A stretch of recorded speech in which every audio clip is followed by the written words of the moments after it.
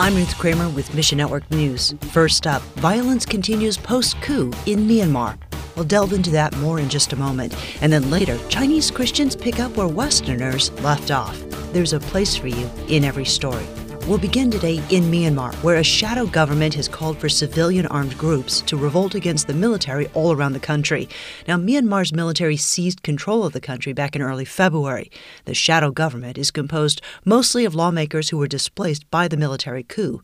Brian Dennett with AMG International tells us, what I sensed in listening to him speak was really just the desperation of the situation. He spoke of the torture and the abuse and the occupation of public buildings and people's homes, and just what a terrible thing this has been for the people. Dennett heard from AMG partners in Myanmar who report increased violence, especially around the city of Yangon. But most civilians don't have weapons. Please pray that the violence does not escalate and that these people who have suffered so much already are not suffering even more. And in this case, we're also hearing that the military today is really going and searching anyone who is outside of their homes to see if they're participating in this uprising. You can help AMG provide help and hope in the name of Jesus. Learn more at missionnews.org.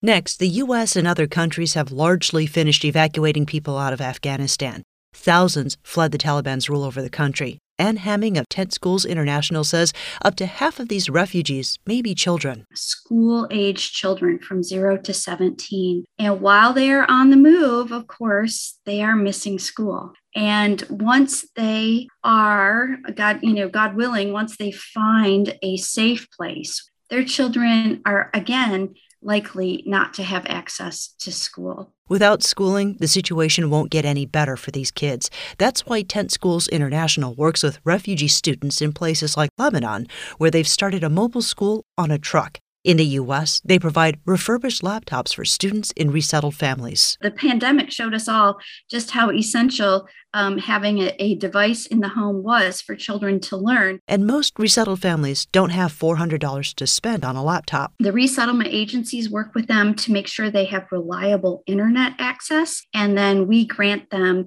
a laptop or a desktop. Get the Great Commission connection through links at our website. And the pandemic, combined with the changing political landscape, have made Bibles for China's work a lot more challenging. The ministry walks alongside believers in rural China, helping to provide them with God's Word.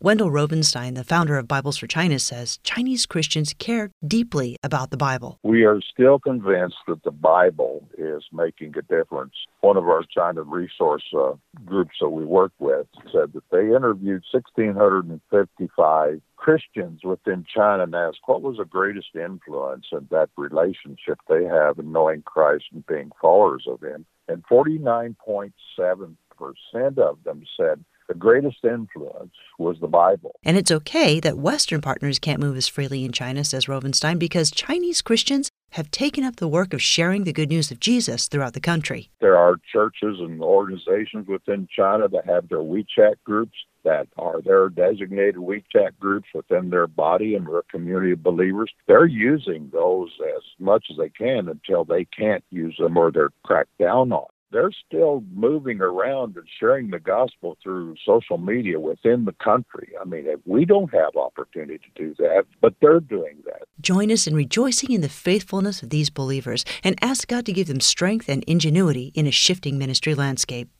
Thanks for listening to Mission Network News, a service of One Way Ministries.